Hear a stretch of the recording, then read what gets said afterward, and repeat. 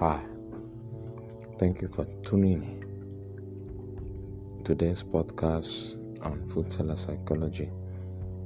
We'll be talking on the topic that says Zoom and verbal log reading. I would like you to sit tight and listen to what we have to say. My name is Jerry Gosnaka Chukapalaba, your regular host.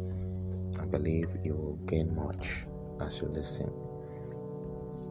When you need to see clearly, according to our learners grade in Microsoft, use Zoom. But nowadays, Zoom has turned out to be a powerful tool for communication. Not only because it has evolved from a line phrase to a document, but also it has evolved from a line phrase to a document, and from a document into an app that sees people face to face in different places from across the globe. This is what a good innovation. But one question I would like to ask is how can we do our record? Verbal log reading. How can we record our verbal log reading?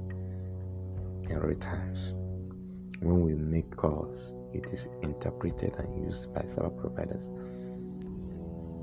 When we leave, when we act, when we behave, when we talk on the phone is regulated, is also being seen by them. They determine whether it goes or whether it does not go.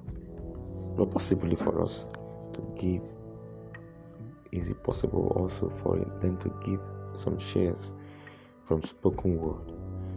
People will make calls do spoken words.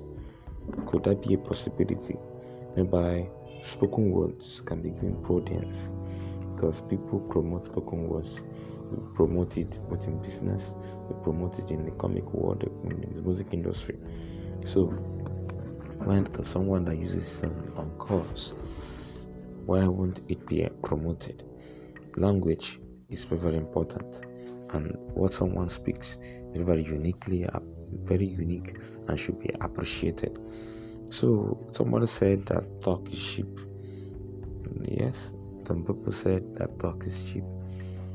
If you look at it, it may be true, but if you look at it, it is not true, because in telecommunication, talk is not cheap. We pay for whatever we do.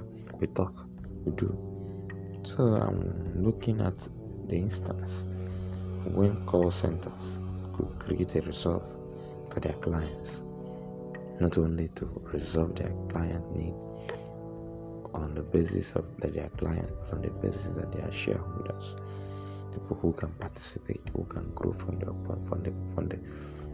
ground level of the organization and be able to meet divine input into the organization's goal and objective, should be rewarded and given credence, not merely of extraction, but of a committed share in a little way, so that they can actually leverage on their own growth as human beings, so that it will not just be patronizing only, that they have something to go back with.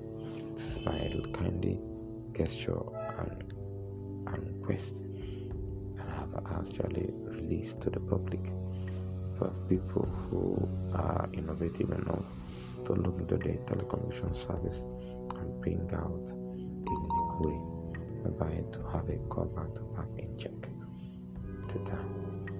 Thank you very much. This is Jerry Gosnaka Chukapalaba, food seller psychology.